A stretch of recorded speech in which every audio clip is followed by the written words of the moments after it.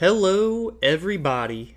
Welcome back to the Below Average Joe's MMA podcast, episode 38, the UFC Vegas 13 results and recap episode. Again, it's Dominic here. You're going to be stuck with me for one last solo episode here before we get Noah back for our special episode. So bear with me one final time here before we get him back in the studio. But we're going to go over this. I hope you guys had a great weekend here. I hope you guys have a great week and that you're getting the week started with our podcast. Unfortunately, there's not really any news to discuss since we last had our episode on Friday. But before I get into the UFC Vegas 13 results, I'm actually going to touch on Bellator 251. There were a couple notable fights here that we wanted to point out. The first one being Austin Vanderford. He is the husband of former UFC strawweight contender Paige VanZant. He was victorious with a decision victory at Bellator 251 this past Thursday night. And he is now an undefeated, perfect 10 wins and 0 losses. So he's got a lot of hype over there. In Bellator, rightfully so. He's a very dominant wrestler, very good striking, very good grappling. Excited to see what the future is for Mr. Vanderford over there. And of course, the main event, something that we've been waiting on for a little while now, the debut for Corey Anderson at Bellator was this past Thursday, and he absolutely overwhelmed Melvin Manhoef and got a dominant TKO victory in the second round. Very brutal elbows, ground and pound, very nasty, very good technique. And I think it's time for a title shot just like that. I think that was kind of the plan for Corey in going to Bellator, was that he's going to be, make his debut fight, and if he gets a win, get a title shot. And I think that's what Bellator is going to do. I think that's what's next for him. So we had to shout out Corey there, former UFC light heavyweight contender, always in that top 5, but could never quite get that job done to earn that title shot, unfortunately. So it's good to see for Corey over there in Bellator. Wish him nothing but the best, and I hope a title shot comes next, and would love to see him get that gold wrapped around his waist. But now I'm going to get into the UFC Vegas 13 results. We're going to go top to bottom here, starting with the first fight of the main card, and this was women's strawweight, Claudia Gadelha versus Xiaonan Yan. Again, that's probably incorrect, but, I'm trying my best out here. This was a very good matchup on paper. It was a classic grappler versus striker. I was really looking forward to this. This was the biggest task and challenge of Yan's career so far within the UFC, and she passed with flying colors. I will say in the first round, Claudia looked very good with her grappling and her wrestling. However, Xiaonan Yan kept very busy on the bottom, landed a lot of strikes. Unfortunately, when you're on your back, it's very hard to get a round win. So I had it Claudia up 1-0 there. But after that, she could never really get the fight back down on the ground. And Yan completely controlled the striking exchanges, was way better on the feet, really was at a different level, can really pick her shots, pieced up Claudia relatively well, and she ended up getting a 29-28 unanimous decision on all 3 scorecards, so a big victory there for Xiaonan Yan. She is now 6-0 in the UFC. She has the longest win streak in the women's strawweight division. Now, if we're talking who's going to come next, this is where it's very interesting here. So what I want to touch on. Coming into this, Claudia was ranked 4th. Xiaonan Yan was ranked 8th. So you have to assume she's going to probably just flip-flop with her, especially because Nina Ansaroff is at 5th, and she's inactive right now with the new baby. Michelle Watterson is 6th and has a fight coming up. And then number 7, Marina Rodriguez, just fought on Fight Island. So I would assume she will crack into this top 5, and I believe that she's 1 win away from a title fight, which means we could have an all-China women's strawweight title fight brewing in the near future. But what I want to see next in a fight that makes all the sense in the world at this point, number 2 ranked Joanna champion, Joanna Jędrzejczyk. This is the biggest test that Jan could possibly have in order to earn her title shot. And for Joanna, it's a way for her to come back and say, hey, I've had a long layoff, but she's done so much for this division that she deserves that. And if she can come right back in and stop this hype train of Joan and Jan, then she's still right there in the title picture. Joanna is one of the best women's mixed martial artists in the world, one of the best women's strikers in the world, and she proves that every time she goes out there and fights. I think this is an incredible matchup, an incredible striking battle. I could see it being a Fight Night main event 1,000,000%, and I'm all for that in early 2021. And for Claudia on the losing side, this is kind of a hard one for me to predict for her. She's really has the talent, but she's been in so many decisions. I think like 10 of her last 11 fights have been decided by decision. Not that that's a bad thing, but she's so talented but can never really go get the finish. And she's always in these really close decisions. Not that this one was very close, but the Angela Hill one, the Carla Esparza one, like you could argue that she lost both of those. So I think a matchup with number 7 ranked Marina Rodriguez would make a lot of sense. Yeah, that's kind of where I'd say that is probably the best option. I was looking through the rest, but you don't want to go too far back with her. And again, like I mentioned, Marina's coming off a loss as well, so it makes sense. It's still 2 top 10 women's strawweight fighters. That's another grappler-striker matchup. Marina Rodriguez, for those of you that don't know, was undefeated coming into that fight on Fight Island with Carla Esparza, and Carla showed her veteran expertise and experience there to get that win. So I think Claudia versus Marina is a really good fight. I think it is a fight that makes sense. It's a good task for Marina and to prove that she can bounce back and work her way into that top 5. And for Claudia, a way for her to say, hey, I'm not going anywhere. It was just one loss, and it was to a very game opponent. So that's what I've got for the first fight. Again, that was women's strawweight at 115 pounds. Now we're going to get into the second fight on the main card. This was a late addition. Unfortunately, the Ian Heinisch versus Brendan Allen middleweight fight got scrapped last minute due to a positive COVID case, or positive COVID test, I should say. But we still had a great fight between, this is going to be hard for me to explain this one, but I'm going to go with it, Giga Chikadze and Jamie Simmons. This was a men's featherweight fight at 145 pounds. And this didn't last very long at all. Giga is an incredible kickboxer, very accomplished in the world of Muay Thai kickboxing, and he showed it here again with this one. He had a beautiful head kick knockout 3 minutes and 51 seconds into round number 1 that then led to him getting the TKO with some ground and pound there. But he set it up beautifully with a left body kick, and you could see throughout those first 3.5 minutes he was really trying to set this kick up, and it was just a matter of time before it landed. Even on the commentary, you could hear Dominic Cruz continue to mention that he is waiting to set it up, and when he timed it, boy, was it beautiful. This was an amazing TKO win for Giga here. He's been on a tear in 2020, newly added to the UFC roster, and he's making a case for top 15 already. He's a very big guy to be in the men's featherweight division, so I think he could easily fight at lightweight as well. They even mentioned he mentioned in his pre-fight fighter interviews that the weight cut was a little tough, and that he felt that if this fight were to go into the third round with Jamie, he would be gassing.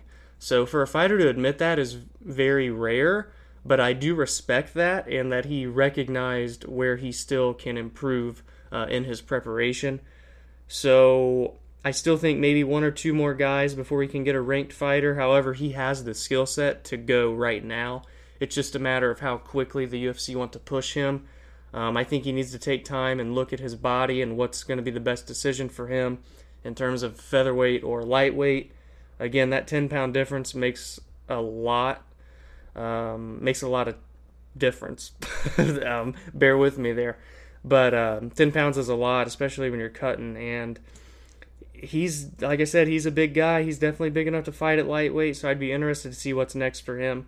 Maybe we see him again by the end of the year. He didn't really take any damage at all, but if not, I think we'll see Giga back at the beginning of 2021. That was men's featherweight. Now we go into the fight of the night. As I predicted, Raoni Barcelos versus Khalid Taha, men's bantamweight, 135 pounds. Wow, what a fight. This men's bantamweight division might be the deepest division in the entire UFC after what I saw with this fight. Neither one of these guys are ranked fighters, and the fact that they've put on a performance like this was unbelievable. It was far and above the fight of the night, and it did get the official fight of the night as well, not only my predicted main card fight of the night. So this was a slugfest whenever they were on the feet, and when it was on the ground, it was beautiful transitions and groundwork. Grappling was on point from both of these guys, but Raoni is next level in all aspects of the fight game. This Barcelos guy is for real. So that first round was wild. The second round was very good. It was almost entirely on the feet. Barcelos nearly finished it at the end of the second round with very big shots, but Taha is about as tough as they come, so he survived that storm. And then the third round was much of the same, with Taha even getting the better of the engagements in the third round. But overall, Raoni Barcelos got the 30-27 unanimous decision on all three scorecards. This fight is incredible, and I believe that after what I saw, whoever would have won this fight deserves top 15. For Barcelos' perspective, he won. I love a fight with him and Song Yadong, who's the number 14 ranked bantamweight. I would say Chito Vera at number 15 would be a wonderful fight. However, Vera is rumored to fight Jose Aldo sometime soon, so hopefully that fight gets made. So I think for Barcelos, he earned it after last night. This dude is 16-1. He's on an absolute tear. He's about as well-rounded as they come. Never going to be in a boring fight after what I saw last night. And I think him and Song Yadong would really put on a great performance. For Khalid Taha, keep your head up, man. You're still 1 or 2 wins away, and you're right there in that top 15. He showed a lot of heart last night, a lot of grit, and a lot of talent. I mean, he hurt Barcelos in that third round a little bit. He's very good at grappling as well. Got out of some sticky situations, some submission attempts. And took some big shots, man, and just kept coming forward, and we love that. This was quite the incredible fight. If you didn't get to watch these fights on Saturday, and there's one fight I recommend watching from this card, it would be this one. So shout out to those guys, Raoni Barcelos, Khalid Taha, men's bantamweight. Keep an eye out on both of these gentlemen coming in the near future for this men's bantamweight division. Into the co-main event of the evening, the most boring fight of the night, which I kind of anticipated. Not that that's a bad thing. It was just a very slow, technically paced fight. This was the heavyweight battle. Andrei Arlovski, Tanner Boser. Like I said, not a lot of action. Tanner landed a lot of big leg kicks, but Andrei landed a lot more of the strikes to the head. Watching it the first time, I was kind of iffy on who actually won. Then as I watched it, I actually watched this a second time this morning, and I did agree that Andrei won this fight. The final scorecards was a 29-28 on all three scorecards for a unanimous decision for Andrei Arlovski. And I mean, shout out to this guy, another 41-year-old, never going to give up, always tries to keep improving, and that's what's really impressive about Andrei. Say what you want about him, he's been knocked out, and he needs to quit fighting. He needs to quit fighting all these big-name guys or these up-and-coming prospects. But you know what? The fact that he keeps challenging himself, he doesn't want to give up, and he's still winning, I can't hate on him for that. For Boser, this is a tough loss for him because this was going to be kind of that win to put him into that top 15 contention. So I really did predict Boser was going to win this. I was rather surprised, but at the end of the day, the way Arlovski has been fighting recently, he has had a lot of decisions. He's been fighting a lot smarter, and he did just that last night. I don't want to hate on this fight too much. It just wasn't a lot of action, which is okay. In terms of what's next, I don't really know what you want to do with Andrei Arlovsky, considering he's nearly fought everybody there is in the heavyweight division already. Do you want to give him a guy like a Blagoy Ivanov at number 14? He's already fought in Tybura, and Tybura beat him. Do we do a rematch there? I mean, I don't want him to go much higher than a 14-15, or just continue to fight these guys that are going to crack into the top 15. He's really in a tough spot because I think he knows he's not going to make it back to a title shot, but he's still got that passion in him, and I can't hate him for that. For Boser, like I said, this was tough for him, so he's going to need to go back to the drawing board here. I still think, depending on who his next fight could be, he could be one win away from going top 15. I think a fight with him and Tai Tuivasa would be fun. I also mentioned Tai as a name for Greg Hardy. So Tai has a lot of options now coming off of his win over Stefan Struve at UFC 254. So he's a great personality, and I think a fight with Tanner here, the loser of this fight, or with Greg Hardy, makes a lot of sense. But best of luck to Tanner. Still a young guy, a great up-and-comer. Had a very good physique. Changed his physique a lot since his first UFC fight. And he has the talent. It's just putting all the tools together and finding that right momentum. So we have not seen the last of Tanner Boser. I don't doubt that at all. The gentleman from Canada. And lastly, the main event of the evening, the long-awaited light heavyweight number one contender fight between Thiago Santos, Glover Teixeira. It had been canceled 2 times prior to positive COVID tests on both sides. We finally got to see it last night, and wow, what a whirlwind. So round 1 starts, and Thiago comes out like a freaking raging bull, which I was not surprised at. Taking a drink of water, excuse me. But Glover survives the early storm. Thiago dropped Glover and hit him with some big shots, man. Like, these shots would put anybody else to sleep. Glover is the new Zombie. You know how we call, the Korean Zombie in the men's featherweight division? Well, Glover is the Brazilian Zombie of the light heavyweight division, because this guy can take shots and just keep coming like nothing even happened. So he bounces right back up from getting knocked down, and then proceeds to dominate Thiago the rest of the first round, and ends up winning the round, which was quite incredible. Round 2, he comes out, takes down Thiago immediately, and holds him there for like 4 minutes and 40-ish seconds. It was quite dominant. I actually scored it a 10-8 round on Verdict. And he was always so busy on the ground. He didn't just lay there. He was always moving into different transitions, looking for submissions. Ground and pound was on point. Thiago was getting busted up. And then we go into round 3, which is much of the same as round 1. Thiago comes out and drops Glover again, and this time lands even bigger shots when he jumps on him on the ground. However, Thiago may regret getting on the ground with Glover, because somehow, someway, Glover just shakes it off as if he didn't just get hit by a guy nicknamed the Sledgehammer, for crying out loud, flips him over, gets his back, and immediately submits him within 20 seconds after he was getting his face bashed in. Absolutely amazing. The official result was a 1 minute and 49 seconds into round 3. It was a rear naked choke submission. Thiago wanted no part of it. As soon as Glover got his back and sunk that choke in, it wasn't even in for 5 seconds, and Thiago knew it was over. I feel here for Thiago coming off that brutal leg injuries that he had in the John Jones fight. I don't want to say he looked bad, but man, Glover just looked that damn good. His grappling and jiu-jitsu is next level for this light heavyweight division, and he 1,000,000% earned the title shot, man, with Jan Blachowicz. The problem here is that Jan is rumored, not even rumored at this point, because Dana said Izzy is getting the next fight.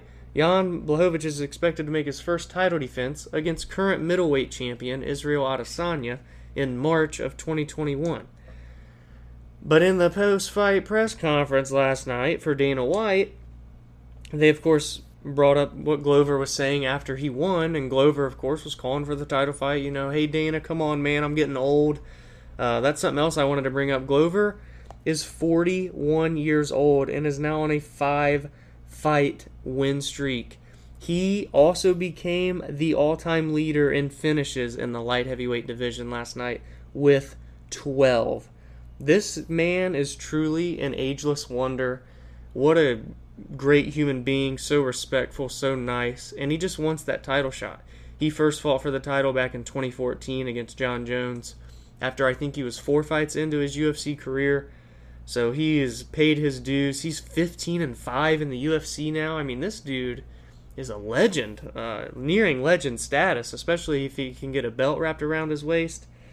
So I want to see him get the title shot. And like I was saying, when they were talking to Dana about this, he said, I hear him, and I'm taking him very seriously, and we're going to see what we can do. I don't see them pulling out the rug from Izzy after getting this fight ready.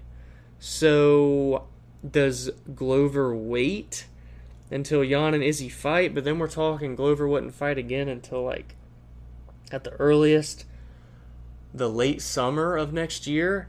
And if Izzy wins, he's not going to want to fight Glover Teixeira because they're going to want to do him and Jon Jones fight. So Glover's in a very hard spot here. I feel for the guy. I'm very interested to see what the UFC will do. For Thiago Santos, I think there's one fight that makes sense to me, and that's Dominic Reyes. This is a fight that has never happened. This is a fight that needs to happen. Dominic's coming off the back-to-back losses after being a 12-0 undefeated fighter. He had the title fight against Jon Jones that most, including myself and Noah, thought that he won.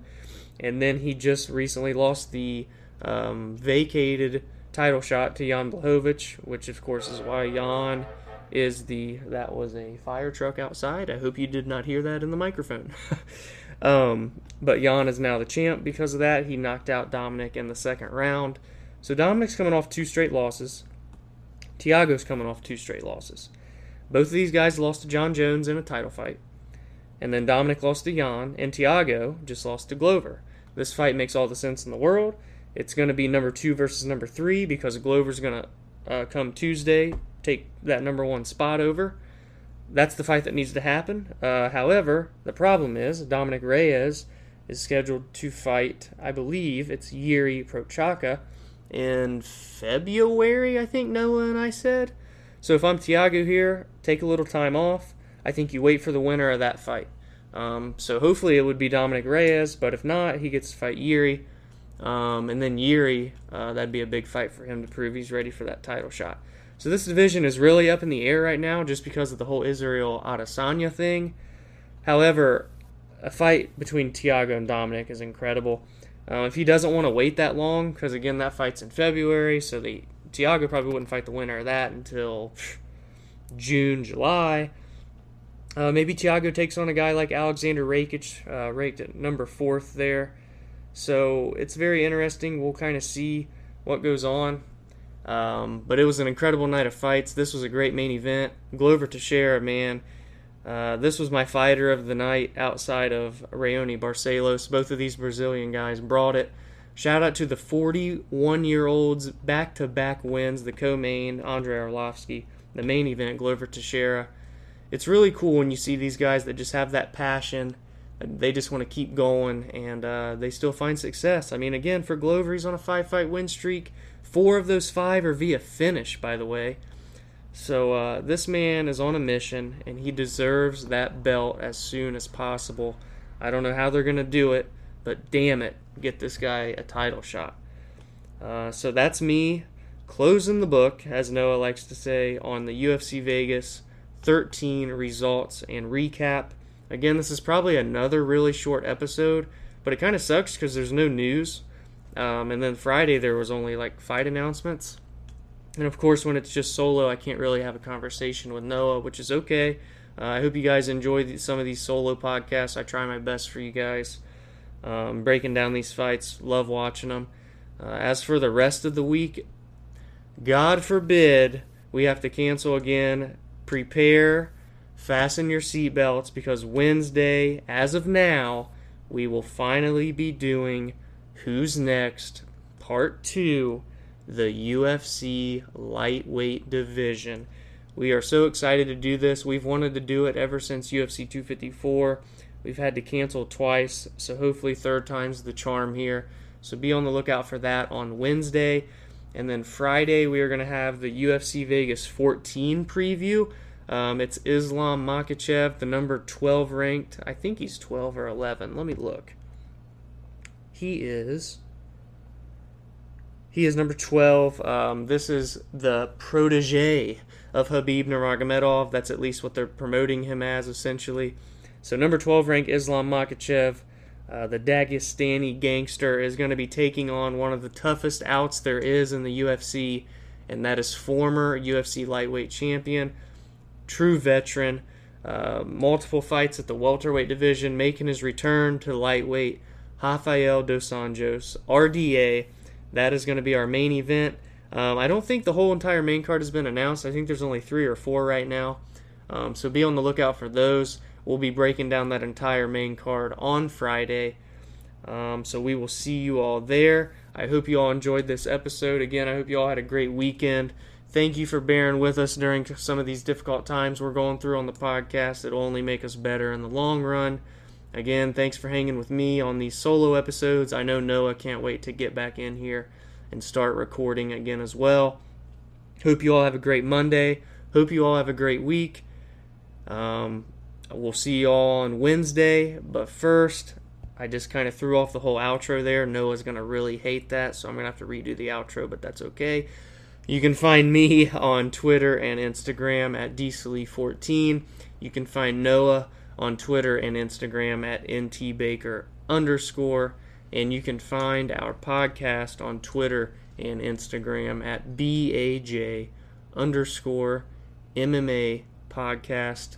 And all 3 of those profiles, you'll see our link tree, which will take you to Spotify, YouTube, Apple, Google, all that fun stuff where you can find podcasts. You can become a supporter of the podcast with monthly contributions. That money, of course, would go back into the podcast for video in the future, better mic quality, better editing, all that fun stuff. But again, don't feel like you need to do that. You guys listening to this simply has made 2020 such a great year for Noah and I, and a year where we all really need those little silver linings. So thank you so much. And with that, we're out. And we'll see you all on Hump Day.